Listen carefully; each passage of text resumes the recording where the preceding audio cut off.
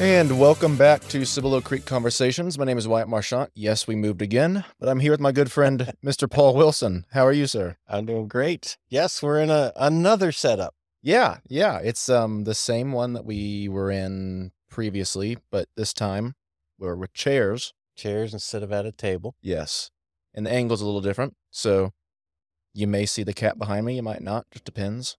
Well, keep it interesting. Yeah. If the conversation isn't interesting, at least the environment is.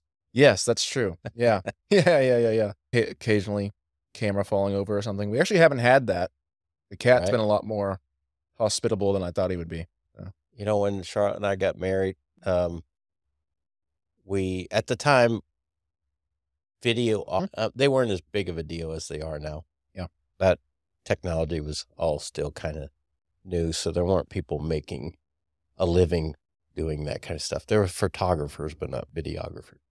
So a friend of ours agreed, or he actually volunteered to say, hey, I'll record your wedding on a camera. And we have that footage. And at one point in the wedding, I guess something went wrong with the tripod. So the camera that had been pointing at the group up on the platform, suddenly you could just see it starting to move slowly up. And then the next thing it falls backwards and it's looking up at the ceiling. And then you hear the hurried steps of him trying to get back there. But we haven't had that happen on the podcast. No. Cameras have all stayed. Probably during this conversation, I'm going to cross my legs or something and hit this tripod. So it Yes. could. Well, for today's conversation, I thought that we would talk about a question I think a lot of people have because it's kind of weird. So I guess I'll just ask the question.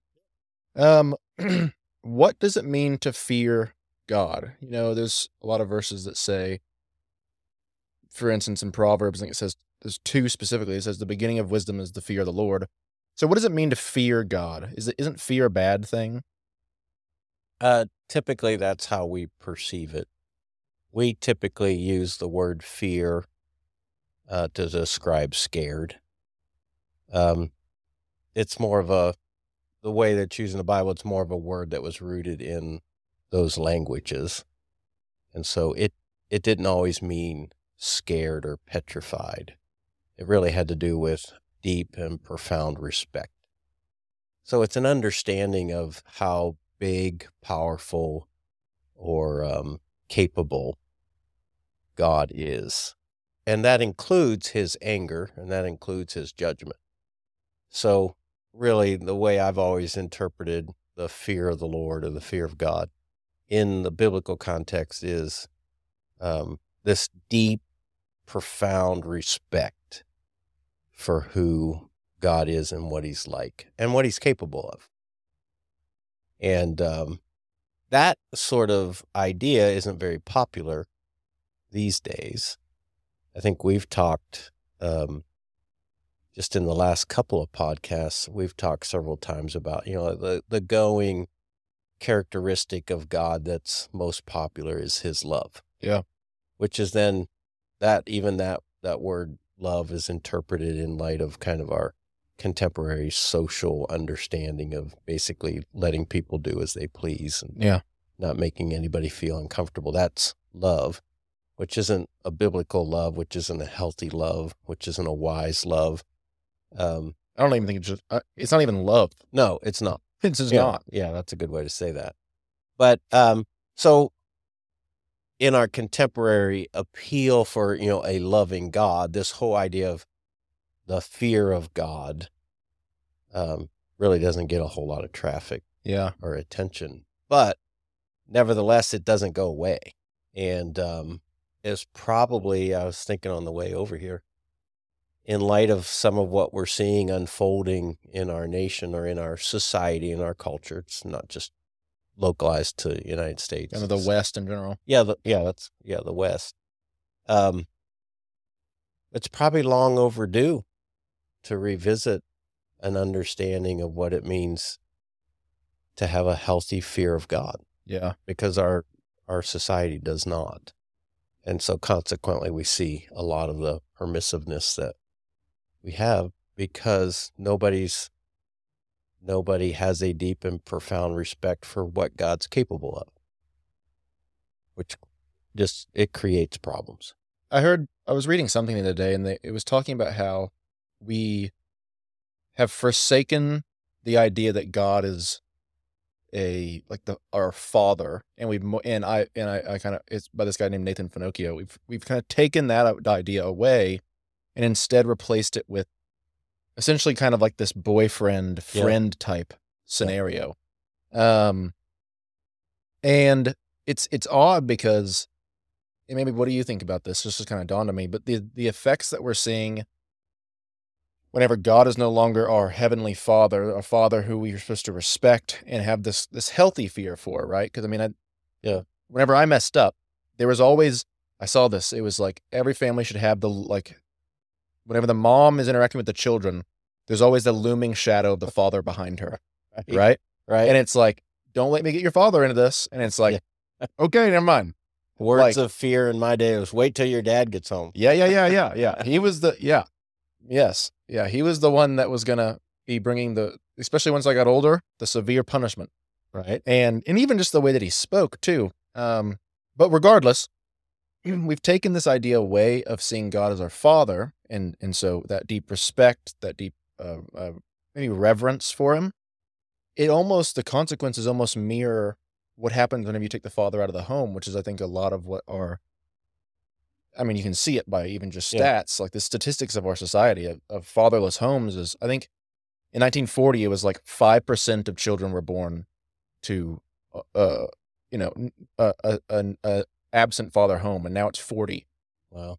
This is insane. Yeah. But you're the same effects, the same consequences the negative consequences are kind of occurring. What do you think about that? Oh, I think it's a legitimate perspective. Basically, the father, and I'm not saying the mother doesn't, but the father's sort of the localized place of accountability for responsibility. I mean, that was the intended purpose or the place of the father. And so when you remove that, then you're raising a family without that accountability to responsibility. And again, not a very popular topic, but without the accountability, then there's no consequences. And so you develop a permissive child, you develop a permissive family, you develop a permissive society, because nobody's really feeling any kind of weight about, if I do this, there's consequences.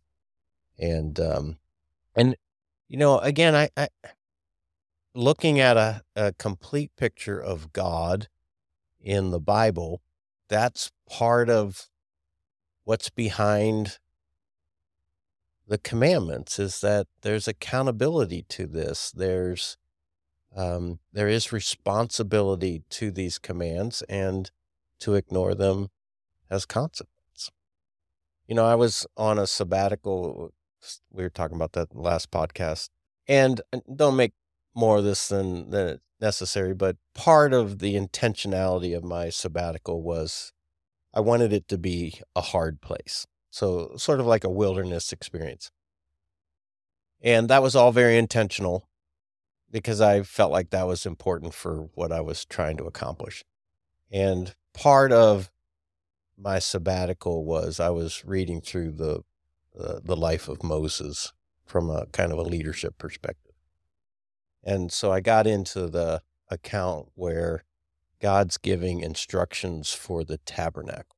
And a lot of the times I was reading in a printed Bible, but some of my readings were taking place. I was using an app on my phone, and it affords me an opportunity where I can kind of hold my thumb down on the screen and it'll highlight a passage and I can choose a color. And I was seeing this pattern, so I started highlighting these different passages. And I just started seeing this thing where God was giving these very specific and clear instructions about, I want it built this way. I want it, made of this wood. I want it these dimensions. I want it with this metal placed over it, or this element. And then then he was very specific. When you pick it up and carry it, it needs to be carried this way by these people. So he gives these very specific instructions. And then I started noticing that sometimes those instructions came with very severe consequences if they were ignored. Essentially, he said, I'll strike them dead. If they don't do this, they're going to die. And again, that's just not popular preaching these days. But what it demonstrates is that when God speaks, there's a seriousness to it, and there are consequences for ignoring it. And I think certainly in culture and society, but I'm also afraid in the church, that's generally been lost. We don't preach that topic very often about the specific nature of God's commands and the serious or severe consequences for ignoring it. Jonathan Edwards preached this classic sermon back in 1740s something. So a few years ago. Yeah. I was not alive then. No. Why? No.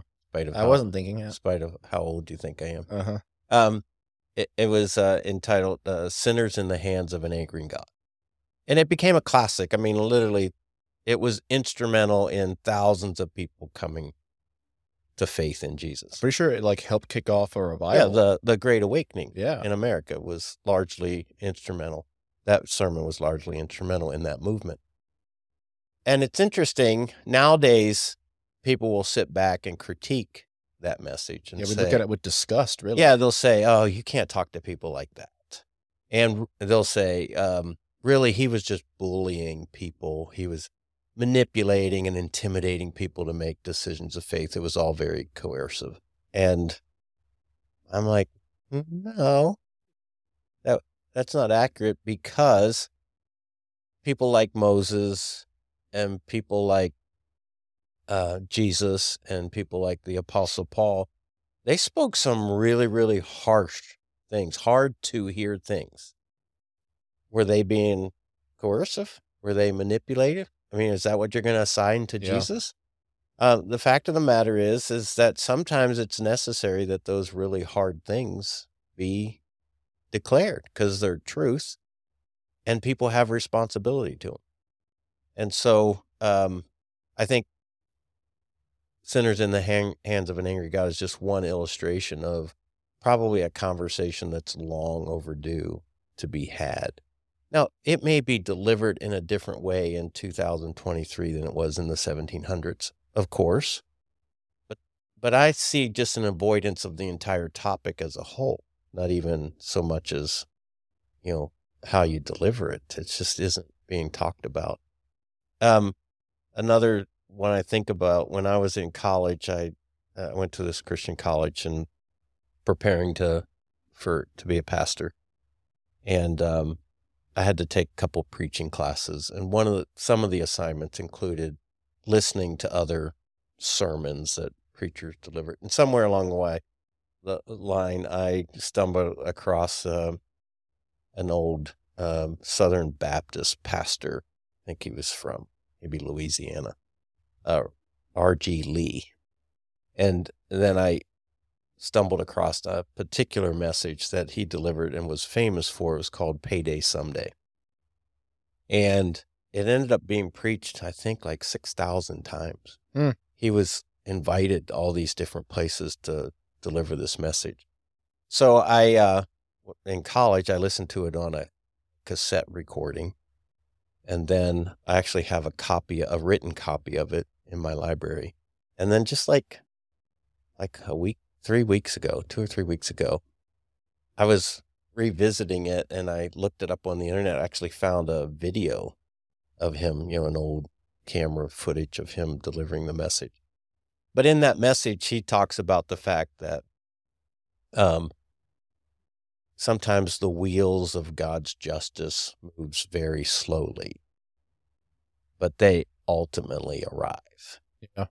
And when God makes promises, sometimes he takes a long time to fulfill the promises, but he always comes through on his promises. And in that message, he's looking at an account from the Old Testament, and he's explaining that the people who perpetrated the evil thought they got away with it because nothing happened to them. And it was a long, long time. But then eventually the record in the Old Testament demonstrates that what the prophet announced as being the consequences for their sin came true. And again, it's a really powerful sermon. And he has some illustrations in it that were very real to his day and some of the people that he interacted with as a pastor. And it's just a powerful sermon about the fact that God's serious about what he said, what's been revealed about him.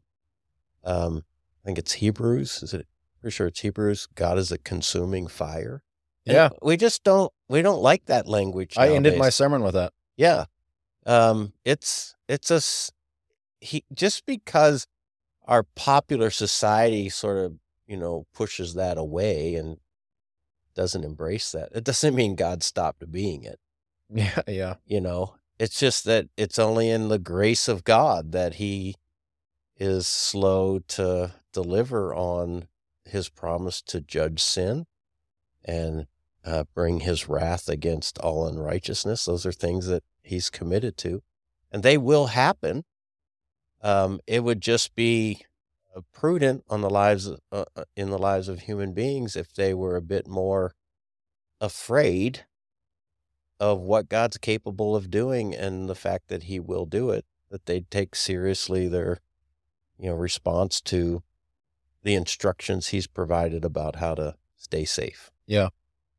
Yeah. And it definitely, there is that fine line between, I guess, leading your evangelism with fear or with a message of fear and one of love or one of the good news shouldn't be proclaimed in a way that just like, hey, you should fear God. And that's kind of the idea behind the whole Pascal's wager. It's like, well, God could be real or he could not be real, but if he is, then I kind of want to, it's a safer bet to go with, right? Yeah. And so there is this fine line between it. And so how do you, and I'm sure you've probably struggled through this, but like, how do you walk that line between, I guess you just try to mirror Jesus, walking the line between putting this message forward of just, because you don't want to just say like, hey, be afraid, but at the same time, people need to be afraid. And so how do you communicate that to people? Yeah, and it's a dance. A lot of it's determined by the motive of the preacher. I mean, his motive can be, I just want to intimidate and bully and scare people. Or his motive can genuinely be one of love and concern, that he's going to plead with his audience, please be aware of this.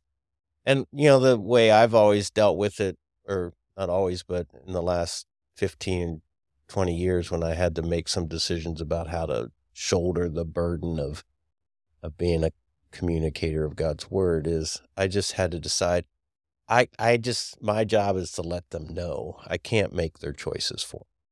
And so I can plead, I can be persuasive, I can show them my concern, but ultimately I have to let the choice be theirs. Yeah. And so I think probably the best way to explain the balance is that the gospel of Jesus is the good news.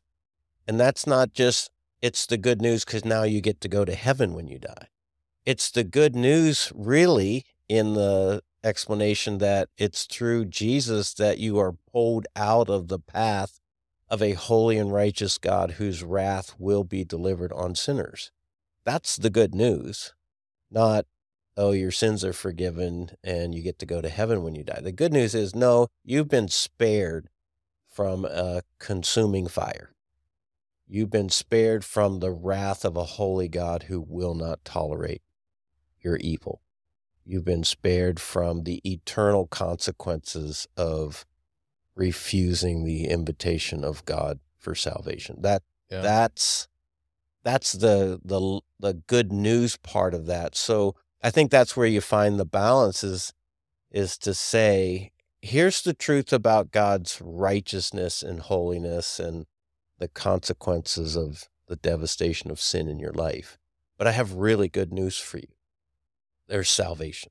Yeah, you have to explain why the news is good. Yes. And that's, I think, why it's called the good news, the gospel. So it's interesting, the gospel, we are first introduced to it in the story of Jesus. Well, those original people who experienced that message, and really then the earliest readers of it, what was their background? Their background was the Old Testament, where they see this God who literally was a consuming fire. Like he'd open up the earth and swallow, people into it, take lives by the thousands because of the nature of sin.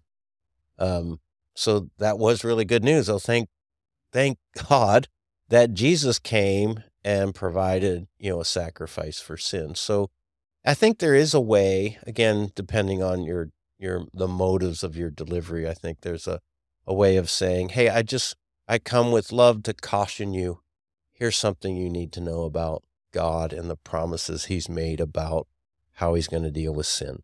Yeah. And you stand before him. We all stand before him guilty of our sin. But here's the good news. I offer you Jesus, the sacrifice for sin. It's possible for you to be forgiven and to be rescued. That's my favorite interpretation of saved. It's really about being rescued from the danger that you're in. And that's I think, how you can deliver the balance of those two extreme sides of God without intimidating or bullying or, scaring people into something. Yeah. Yeah, I see a lot of people who wish to avoid the harder passages, this being one of them, and even that side of God's character, just kind of ignoring the passages altogether, or just kind of tossing them out. And I think that kind of gets us to a deeper problem, but which is probably a topic all by itself. But the idea that people are having a really hard time, I think, in just the general consensus of the idea that the Bible is inerrant or that it's consistent. So you have to take all of it, or it's kind of an all or nothing scenario, Right. I think. And so that seems to be a real issue with some of these harder passages, is people just tossing out the ones that they don't want. Oh, yeah. And we're seeing that. Again, that's another thing we're seeing in society is this revisionist approach to history. Let's take away the ugly side of it, or the side that here at this time we consider ugly, and let's literally hide it. Let's reframe it. Let's take it away. Let's replace it with something that we'd much rather hear. And hide the good ones. Yes. And so people are doing that with history. It's not a surprise then that they'll do that with the Bible. They're either throwing the entire Bible out as, just religious myth, or they're saying these parts about the nature of God we don't like. They make us uncomfortable. I can't imagine a God that would be like that. That's not the kind of God that I want to put my faith in. So yeah, we dismiss those sorts of passages because of the accountability to them. Do you think that, so a lot of the times people will separate the God of the Old Testament, and you even just kind of said that, like, well, the people at the time of Jesus walked the earth, the people had the background of the Old Testament, and so they had this idea of God as being one who would bring down not hellfire, but fire onto Sodom and Gomorrah, for instance. Right. And then Jesus comes along, and now our picture of him is one of being very tender and jovial, almost somebody that would just not. It seems like this dichotomy almost. Yeah. Do you think that Jesus but then I guess continue on, but then you see a different Jesus show up in Revelation to John. So do you think that the Jesus that we experience in the Gospels was a particular, because he was here for a certain purpose, that was a particular way that he wanted to present himself at that time? No. I think what we see of Jesus will be completely consistent in no matter what era or situation we encounter. John 1 tells us that Jesus embodied everything that God was. Like, in other words, we get to know what God is like through Jesus. And what we're seeing is that the truth is that this God of the Old Testament is also a very gracious, kind, compassionate shepherd kind of God. You may not get that as your prevailing picture of God in the Old Testament because of the examples of what gets, the most traffic.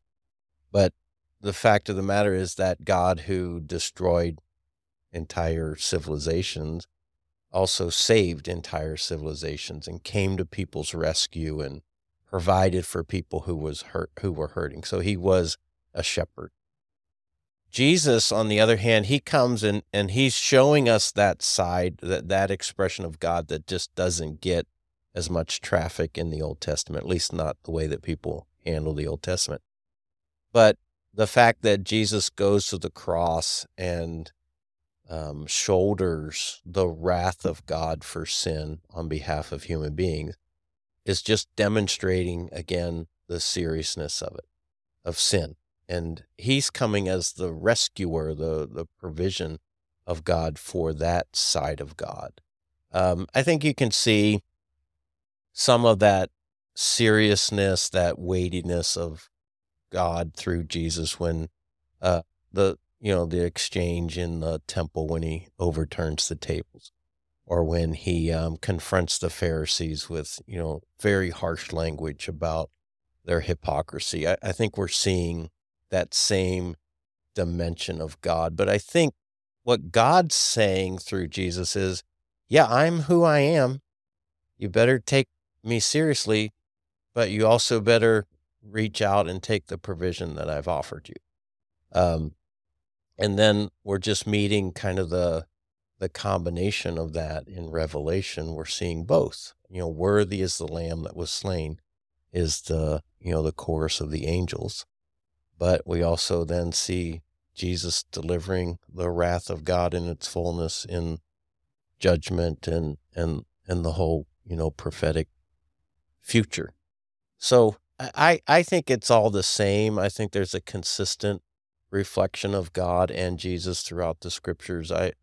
I'm thinking Jesus is simply embodying an expression of God that just don't necessarily focus that much on in our interpretation of the Old Testament. Yeah, well, and I think God had the purpose of reconciliation with his creation from the fall and probably before that, but he was also dealing with the nation of Israel at the time, and Right. it wasn't the same. It wasn't always the same purpose. Like, he was dealing with Yeah. the nation of No, Israel, I and understand then what you're Jesus is saying. always, and so Yeah. very different things. But you also see Jesus, like, he lets the rich young ruler walk and chase after him, Right. which, I mean, that, to me, that is also demonstrating the seriousness of God, because, we're always like, well, oh, what's that song? The one that went huge, he's knocking through walls, kicking open doors, running after me. Running after And me. it's like, well, he didn't do that to the rich young ruler. Let that dude walk. Right. And it's not just because he's rich. I don't like, that's another thing, especially with the rise of liberation theology, which is essentially just that Jesus was here to like break down class systems, and that's essentially just propel the progressive idea of what government should be like, is what liberation theology is, from what I've gathered. Right. But it's like he would have let anybody walk. It just happened to be the rich young ruler that had that encounter with him. Yeah, so I think what we see, the rich young ruler and probably a couple other illustrative examples is Jesus making the offer, but allowing human beings to choose, which is the story of history and the story of redemptive history. People God honors the empowerment that he gave human beings to make choices, knowing that not all of them will choose him. And I think we're seeing that in the story that you're talking about, the rich young ruler. I think that's a perfect example. Is he tells them, here's the truth. Here's what you need to understand. But he doesn't insist on him making the choices that he would prefer. I've been listening to a guy named Vodi Bakum. Uh-huh. Love that dude, by the way. Fantastic. And he's got that, he's a black pastor, and he has that gray power beard. I'm like, oh man. Maybe I need to grow a power beard. You need to grow a power beard. Like whenever you were on your sabbatical, I saw the picture of you and you were all scruffy, and I'm like, oh, he's coming back rough and, I don't know, I said like fiery and rough or something. No, because it rhymed. But regardless, he was talking about how, and you used the passage in your sermon this past Saturday about how in Romans 1, it says, and God gave them over to this long list of things. And essentially just disordered desires. And so that would infer that there was something that there was still some type of protection that was on them before. Yes? I'm not sure I understand. What does it mean that he gave them over? So like they had them, and I'm sure that they were practicing them at the time, but then God gave them over. That's a good question. I guess I would initially, without any kind of in-depth study of like those words in that context. Sure. I'm basically concluding that he gave them over is basically he's just taken his hands off of any sort of guidance, help, or influence toward the right. Yeah, that's kind of what I think is. Yeah, essentially just like, okay, well, fine. It's sort of like, again, kind of thinking on my feet here. It'd be like a parent who has a late teen who's become out of control, maybe due to an addiction, and they've realized that maybe the most helpful thing they could do is let that child hit rock bottom, and kind of endure the consequences in very vivid ways that maybe they've been protecting them from, rescuing them from, enabling them. I'm not accusing God of enabling human beings, but through we've been studying the last 2 Sundays about the nature of the work of the Holy Spirit, and Jesus says in John 16, the Spirit would come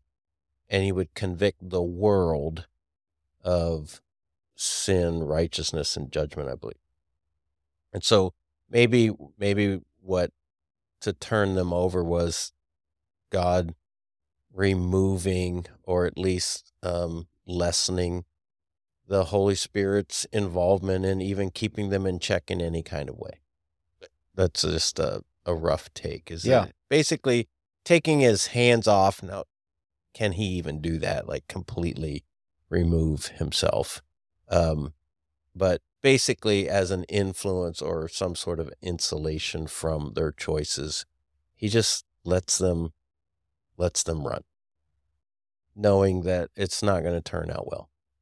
Yeah, well, and I agree. That's kind of what I gather from it. And my point being just that, like, that is something that I read that and I'm like, okay, well, that's scary, especially if like you're caught up in something, and maybe you haven't done your best to try to repent, and you're going to make mistakes still or whatever, but you're not actively working against those things that you'd rather not do, or things that are sinful. That's a scary thought that, if you brush it off too much and just, essentially neglect God too much, that there is something that he may give you over to.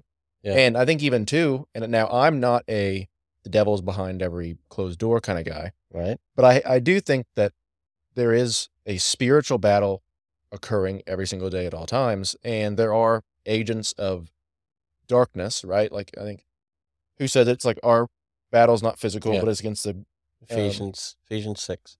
Yeah, and so essentially demons, which I want to do a podcast episode on just angels and demons in general. But I've been listening to this other podcast. It's called The Exorcist Files, and say what you will about how Catholics interact with The Exorcist, but But demons and stuff, and like just, okay, essentially just doors that you open up.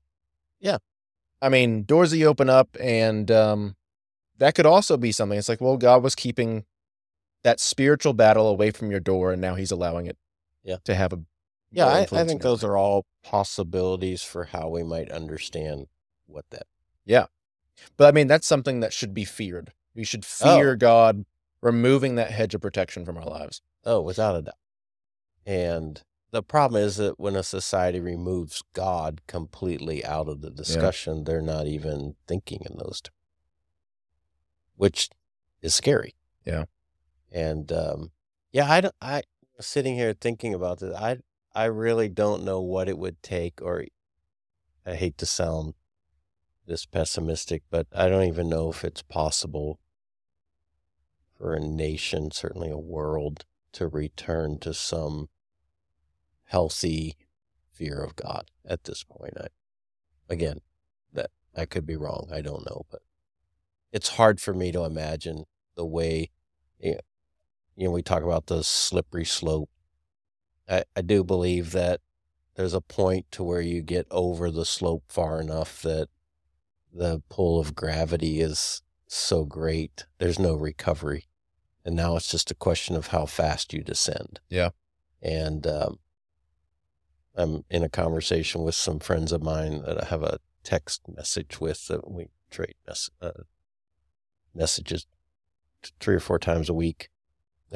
Just friends from college. 2 of them are pastors, and 2 of them are just, one of them's a missionary, and 2 of them are just these great guys that have good kind of theological awareness, but aren't in like an official ministry capacity. And we've been talking about what we're watching happen in our society. And there's a consensus that we're maybe over that, downward part of the slippery slope. And point of recovery is not only impossible, the rate at which we're falling is shocking. You just look at some of the things that are being perpetuated in society just in the last 5-10 years is scary. And, logically, I think I could trace back to where we are today. Some of that is where we pushed God out of a society, and there's no healthy fear about that. There's no healthy, eternal, spiritual perspective to anything in a society as a whole. So, I don't know. I don't know how you recover that, because even in any kind of cataclysmic event that happens that we might interpret as God stepping in, most of it's dismissed as being divine in any nature. So, again, I'm not saying it can't be recovered. I'm just at a loss at how. There does seem to be this small upwelling in kind of my generation. Yeah. Upwelling? Is that a word? Yeah. Upwelling. That's a word. I've learned not to question you, Wyatt. That one's a word. I would say uprising, but upwelling, I'll look it up when we get done. Look it up. That one's a word. Anybody listening, look it up. I'm right. He's right. I could be wrong. Who knows? But in my generation, in maybe like say 30 and under, of and this is just kind of how like the popular things in society goes. It's really, if you want to be, the cool thing to do whenever you're younger is not to do what your parents did. Mm-hmm. Okay. Well, all of our parents are, the ones who started most of this mess. And so it's not cool to continue on with what their same thing.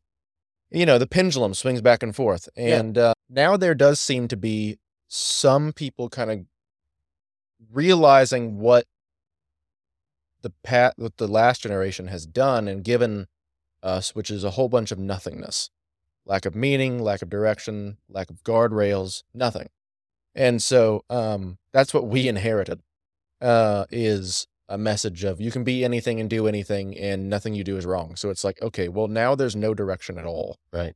There does seem to be something of more traditional values starting to kind of peak back up as being the thing to do, specifically with like younger families. And now that is all going to go away, I think, if the church doesn't reach up and grab the opportunity that is presenting itself.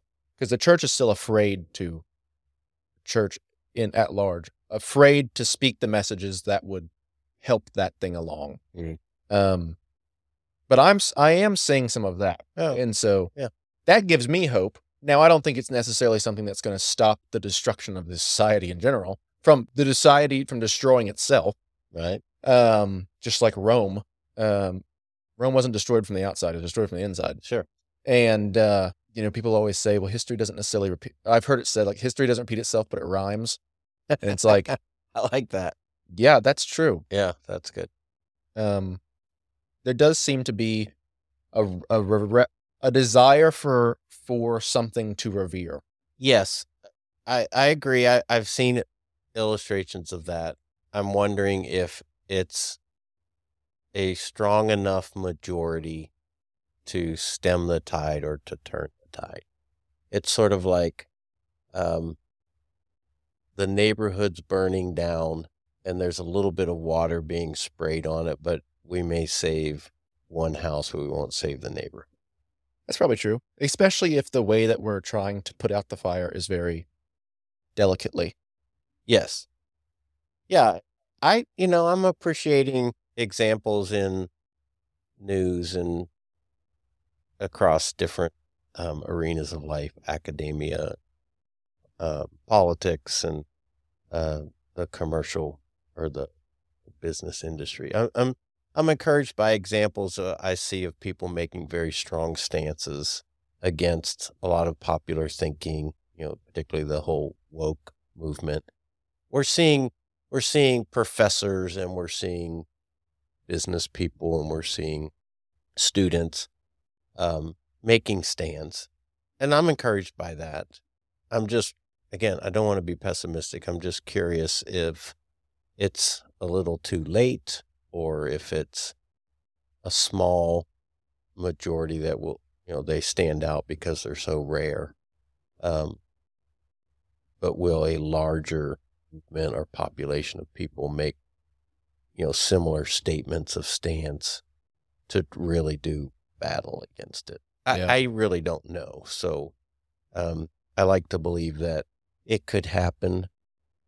Maybe at my age, I'm a little bit skeptical about it. Yeah. No, and I mean, I don't know.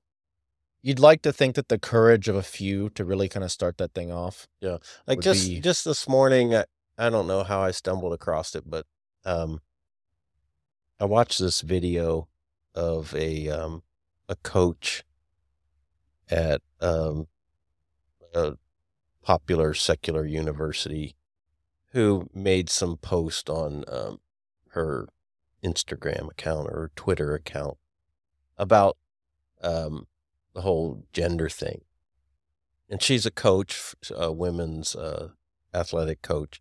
And she made a post about how women's sports ought to be reserved for biological women as opposed to allowing men to participate. How dare she? Yeah.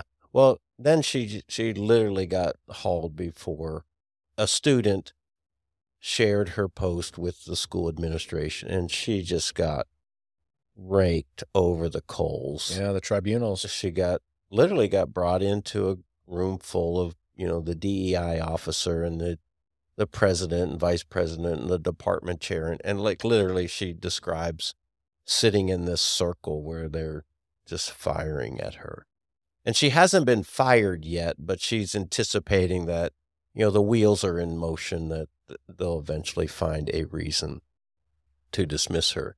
And I just really appreciated her courage and her consistency of thought on a number of different levels about why that kind of behavior is such a violation of, basic American rights of free speech and different ideas and opinions, especially at a academic university that's supposed to welcome, the diversity of thought, but really it doesn't. It just squelches anything that's contrary to, the liberal perspective.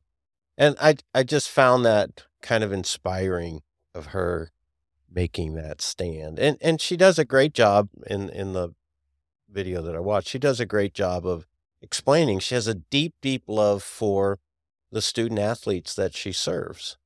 And she's a women's lacrosse coach. And so she's just genuinely has a genuine love and concern for them as people.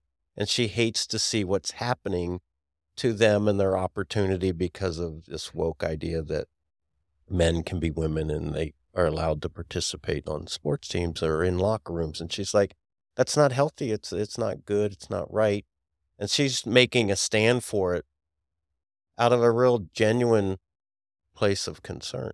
Yeah. And I just found it inspiring that, that she's in the lion's den right now. She is literally getting lambasted from every side, not supported by anybody. And in part of her concluding remark, she makes a statement. This isn't quote. This is kind of the general gist of what she said. She basically said, I just decided I'm going to be the voice for everybody who wants to say these things but are afraid to. Yep. I just want to be the voice for everybody who's walking on eggshells, afraid they're going to lose their job if they said what they really thought. Or I just want to be the voice for those people who've been bullied and intimidated into silence for fear of being, canceled or deplatformed. I decided that at my age and my experience, I'm going to be the voice that's going to speak up in spite of what the consequences might be. And so I see those illustrations, and those are very encouraging illustrations. I see that happening throughout a number of different, arenas of life. I'm just wondering, can it be enough? Well, I'll agree with you that the universities are gone. I don't believe that there's any hope for them. Okay. None at all. And yes, they are supposed to be the place that the free speech is supposed to be welcomed, but they're also the places where they caused this mess. It's there that the ideology, are advances and ingrained to that's where the problems got caused. So I don't think that patient zero is going to be the cure. And so yeah, I would agree that those places are gone. But I do think that I mean now here's a really good win, for an example. Yeah. Less than 50% of Gen Z sees college education as being worthwhile. That's a huge win in my book. Okay. Because then they don't go to the place where they get infected. Right. And so it's like, okay, so the people are refraining from going to these places. And to me, that's a win. Because those places would then have less opportunity to negatively influence a next generation. I mean, it's 10-1 professors of a more progressive ideology and a conservative ideology. Right. So, I mean, regardless, you're going to be swayed in one way or the other. Right. And I'm not saying that progressive is evil and conservative is good. I'm just saying there are definitely elements of the progressive side that are evil, I think. And so they're definitely different, and the fruits of those differences are extreme. Yes. And I think some are evil. But I agree. On both sides. Yeah. Yeah. And so, okay, well, back to the fear of God thing. Why is the fear of God a prerequisite to wisdom? As the wisdom guy. For our listeners, that means I'm very interested in the topic of wisdom, not necessarily because I'm a wise person, but yeah. I think wisdom is different than intellect or intelligence. Intelligence is good and valuable and has a place, but wisdom is better. Wisdom is able to take intelligence and utilize it in constructive, healthy, truth-filled kinds of ways. It makes life better to be wise. I think the fear of God is important to that, or actually the beginning of that, because what you're doing is you're including God into the equation. When you push God out of the equation, it's impossible to be wise. Because the fear of God and the constraints that he provides for human life are important accountabilities. You just keep coming back to this accountability. Consequences, they serve a purpose in life. Discipline as a corrective, directive sort of exercise. It has a place in life because the heart of a human is corrupt and deceived and blind. So we have all sorts of potential to go in all sorts of really dangerous directions. But when you put God into that equation and you recognize things like consequence and responsibility and accountability, then you have some guardrails about what it is that you choose to do. And having those guardrails provides for better choices. That makes sense. And something kind of clicked is that if you are missing a fear of God, if you don't have it, you're really just kind of focused on the here and the now, which is a lot of just that and that's what sin's really telling you to do. Most of sin is telling you to gratify your desires right now. Right. But fearing God expands your timeline. Yeah, it says, enjoy your life, but know that there's an eternity. I mean, the end of the book of Ecclesiastes is like, at the end of the day, go ahead and enjoy your life. God's not trying to rob you of joy in life, but be really careful about what you find joy in because your choices and your actions have eternal consequences. So, make wise choices about what you get involved in, knowing that someday you will be held accountable to them from an eternal perspective. And it just so happens that the things that God has for us from an eternal perspective are much richer, fuller, better. You'll be a whole lot happier if you pursue a way of God. It puts life in a true perspective. This idea of, I only live now. I'm some kind of an animal and I only live for so many years without any, eternal perspective basically says, well, I can do as I please because there's no consequence. There's no accountability. I just got, before we realized the camera wasn't working, I said, one of the big buzzwords now is freedom. Everybody wants is freedom. Don't tell me what I can't do. Don't, put rules and regulations on anything. And we think that's freedom, but with God in it, will tell you, no, it's slavery. Yeah. You're just giving yourself over to your deceitful desires, as the scriptures describe. Those desires are lying to you.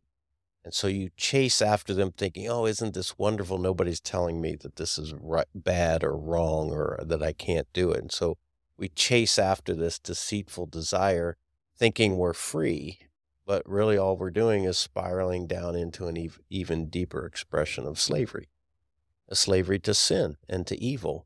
And that's what Jesus came to deliver us from, and that's what a healthy understanding of God's input in the equation is. At least it provides enlightenment to that.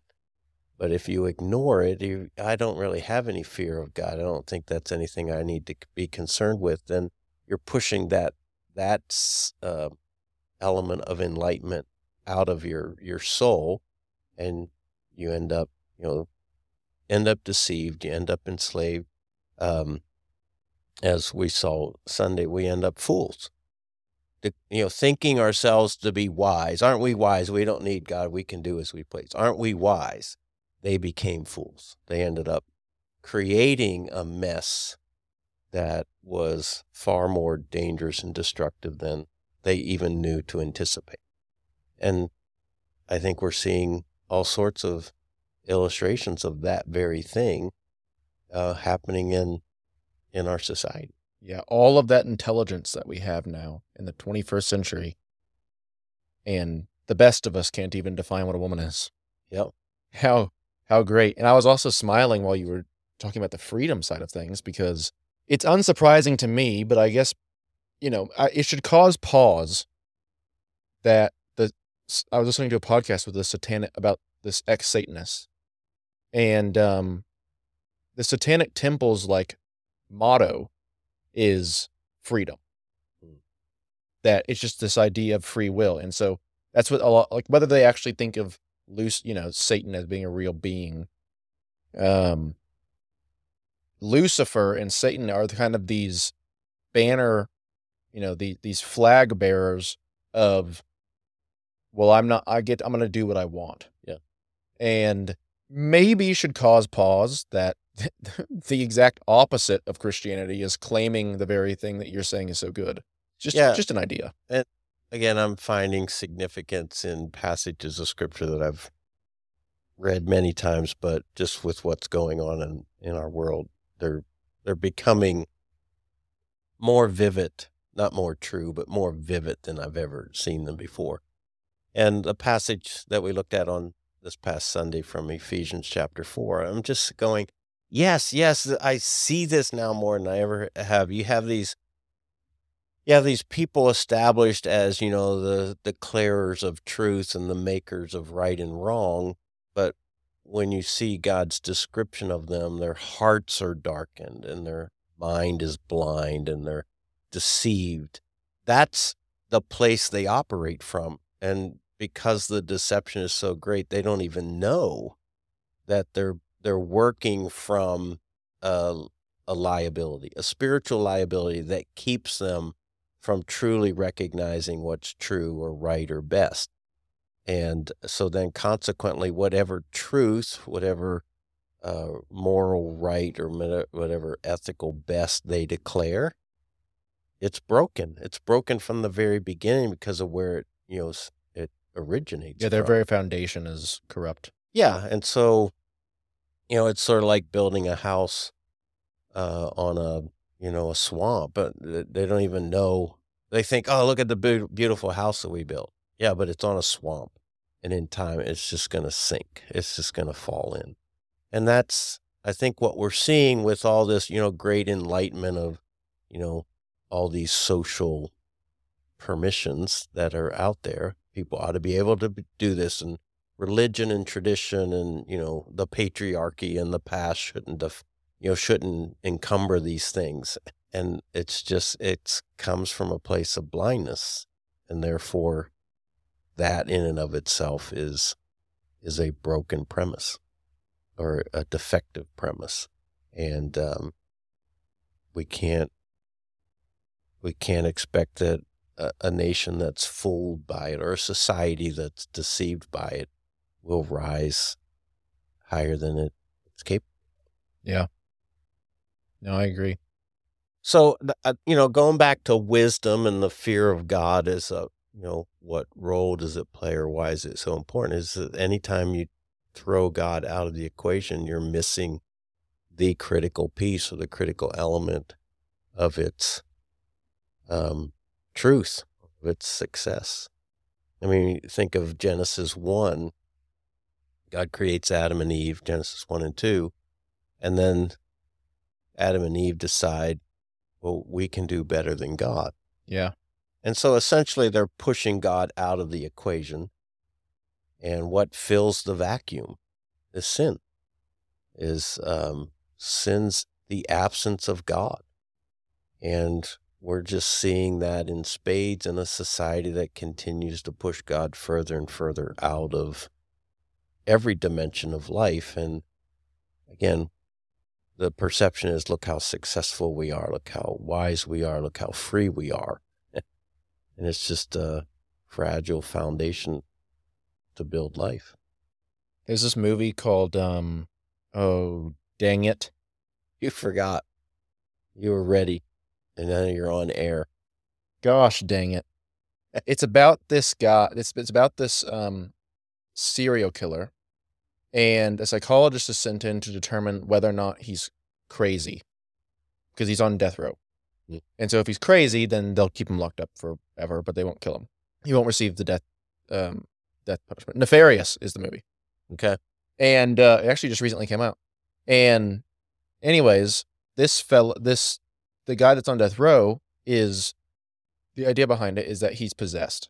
And the demon and the psychologist are having this conversation about And the psychologist claims, well, you guys are obviously losing because we're like, things are getting so much better. He's like, we're getting rid of hate speech. Everybody's more free than ever. People can love who they want, get married to who they want, blah, blah, blah, blah, blah. And the demon just starts rattling off all this stuff about just like, well, he's like, right now, there's more slaves that exist right now than at the height of the triangle trade or the Arab slave trade. And he's like, you want to know the best part? They're all, he's like, more than half of them are sex slaves. And he just rattles off all this stuff. Right. And the psychologist is sitting there like, what the? Yeah. People don't, well, yeah. Like you were saying, it's like, well, look at all our freedom and everything's so good. But in reality, it's like, no. It makes things worse. Right. Yeah, I haven't seen that movie. I've heard it highly recommended for it's good. Those sorts of perspectives. But yeah, I watch, I kind of watch news as it's delivered through media, and watching the deception and the propaganda and the agenda that, influences what journalists will look at and look into and what they won't. And yeah, I think I'm seeing that just from a different expression. We think we're getting better. Really, we're just making things worse. Yeah. Even simple stuff like literacy rates are at an all-time high. It's like, yeah, but half of those can't read past the 6th grade level. So it's just stuff like that's insane. Okay, so maybe to finish up the convo, to kind of bring it to a close. The convo, that's a new term for that. I was in a conversation with someone your age last night, and they used the word convo, and I'm like, okay, I guess it's the thing. I guess I probably use convo. I don't use much of my age jargon, right? But convo just seems nice because it's so much shorter. So much shorter. It's just so much shorter. I mean, to have to drudge my way all the way through conversation. Yeah. That's like 4 syllables. Yes, and we chose it to be the podcast name in our deep wisdom. Oh, Cibolo Creek Convos. Cibolo Creek Conversations. That so shortens it up. It takes out half of the last word a little bit. But regardless, what were you going to say? How does one increase their fear, their respect, their deep reverence for God? How do we increase that in our own lives? We need some personal practices. And people who are interested in. Yeah. So say Christians. Okay. Well, I can't say Christian because not all of them are interested in the fear of God. Christians who are looking for healthy expressions of what it means to follow Christ. Yeah, who have an accurate understanding of who God is. Let's say that. This first thing popped in my mind. I absolutely believe it to the core of my being. Spend a lot of time studying the Old Testament. Don't become a right-hand side of the Bible kind of person where you only read the New Testament. In fact, I mean, you can get a copy of the Bible that's just the New Testament. Let's not worry about that Old Testament thing. No, it's part of the 66 critical books of revelation that God intended us to have. And so I'd say, yeah, read the Old Testament with a tremendous curiosity toward the honest understanding of who God is. And wrestle with the fact that what you read in the Old Testament and the Jesus that you see in the Gospels, that's the same. They're the same person. Yeah. Wrestle with that. It's uncomfortable, but it's necessary. Make the connection between the two testaments, because there is a connection. Yeah. Critical connection. Again, this is a hard sell, of course, but wrestle with the book of Leviticus. It may seem really boring, but there is an enormous portrait of God that's being painted in those details that a person really needs to understand. So that would be like my first one, is spend lots of time in the Old Testament. This probably another way is, keep company with people who have a shared concern about the nature of sin. Yeah. Not people, obsessed with the conversation, but I'm saying people that have a healthy disgust for their own personal failings and are working diligently to practice confession and repentance and spiritual disciplines to, stave off kind of the natural lethargy that can happen in a soul. So spend time with people that have those conversations and invite that kind of accountability. I'd say that. I've got one while you're thinking. Yeah. It's one that I mentioned in my sermon, but it kind of can seem weird, but try to interact with God like he's God. Instead of like your boyfriend. Your friend or your boyfriend. Like like more often than not, most of the times you interact with God are going to have to be more casual because you're doing stuff all throughout the day. But is there any time throughout your week where you have a more reverent posture in your engagement with God? Like, are you ever coming to him as a sinner before God, the God of the universe? Or are you always coming to him as if he's your best bud? Yeah. It's like he is, but he's also God. And so that has helped me a lot is I read those, and like I said, you asked the staff that one time of like, well, what do you picture? And it's like, well, a way you can do this is try to read the descriptions of the throne room, whether it be in Isaiah or in Revelation, or any of the other times where people have these visions of what the throne room looks like, or even Moses on Mount Sinai. Read those things and try to picture that and you coming before that. Mm-hmm. And that can kind of just, it places you in the correct, I guess it rightly places you before God. No, I think that's an excellent suggestion. You said at least have a time and a place that you come in that direction. I'd probably say no, that should always, because yes, he's my heavenly Father, but he's the King of the universe. So I always come at it from the perspective that he loves me and I'm safe in him, but he's serious. I've been other reading that I was doing on my sabbatical was the Chronicles of Narnia. Yeah. And just getting, I had never read the whole series through in entirety. I think I've only read maybe one of the editions before this, and I'm working my way through it. And just being reminded again of Aslan and what he is and who he is and how he is was really good. Like, I was like, yeah, that's the kind of God I want, that I need. He's a fierce lion, also, this loving creature. But yeah, it's interesting. I have somebody in my life right now who I think has a very cavalier way that they talk with God, and I just find it annoying every time. And I'm just like, okay, it's not mine to judge, but that's almost too friendly.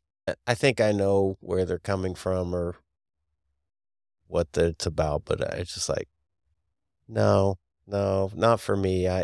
He's a great king, and I always address him and relate to him in that way. Yeah.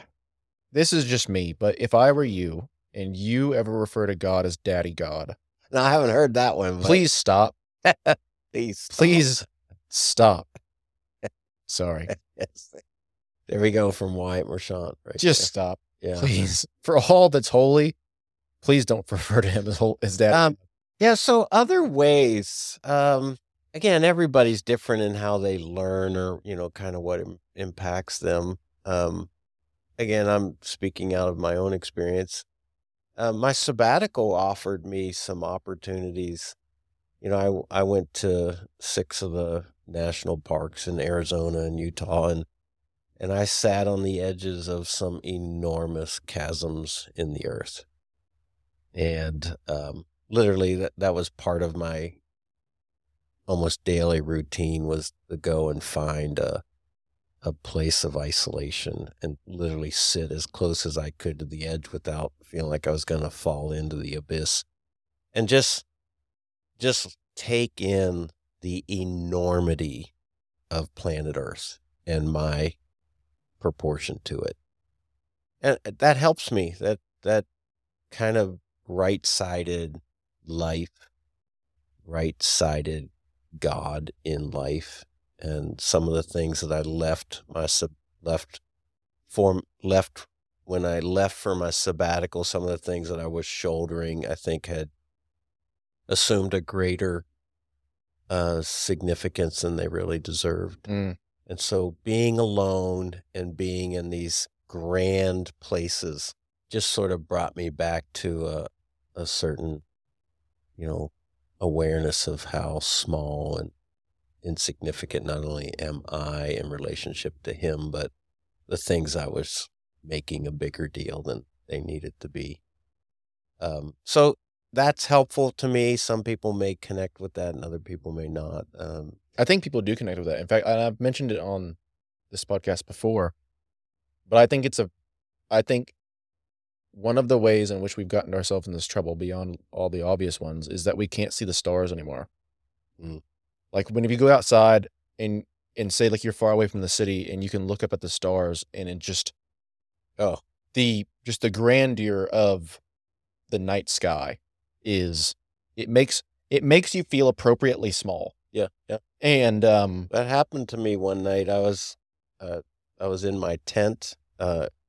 I was in Arizona and Utah, so it was hotter than 80s. Mm-hmm. And so the first several hours of the night, I just slept with all the flaps of my tent open just to get some kind of air movement through there. And I remember one night waking up, and I don't remember, it was like 12 or 1 o'clock. And looking out the flap and seeing a section of the sky, and I was like, oh my word, look at that. It's like you could just see the galaxies. It was so, because there's no light out there.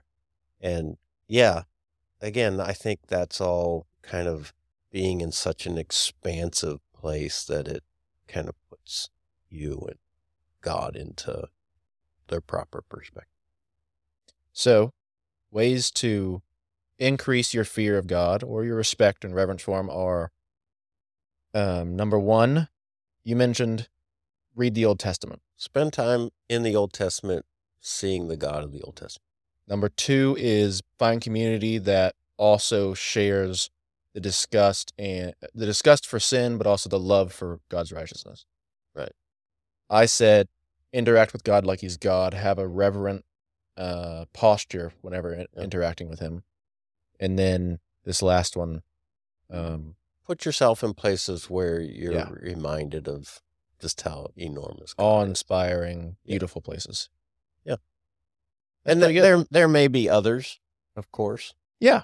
But those are ones that stand out to me. I have, I'm a bit of a contemplative, certainly an introvert. So this is easier for me than for some people, but I don't prefer. I have a longing for silence and solitude. Those are places that I'm very comfortable, that doesn't scare me, that doesn't make me panic. And so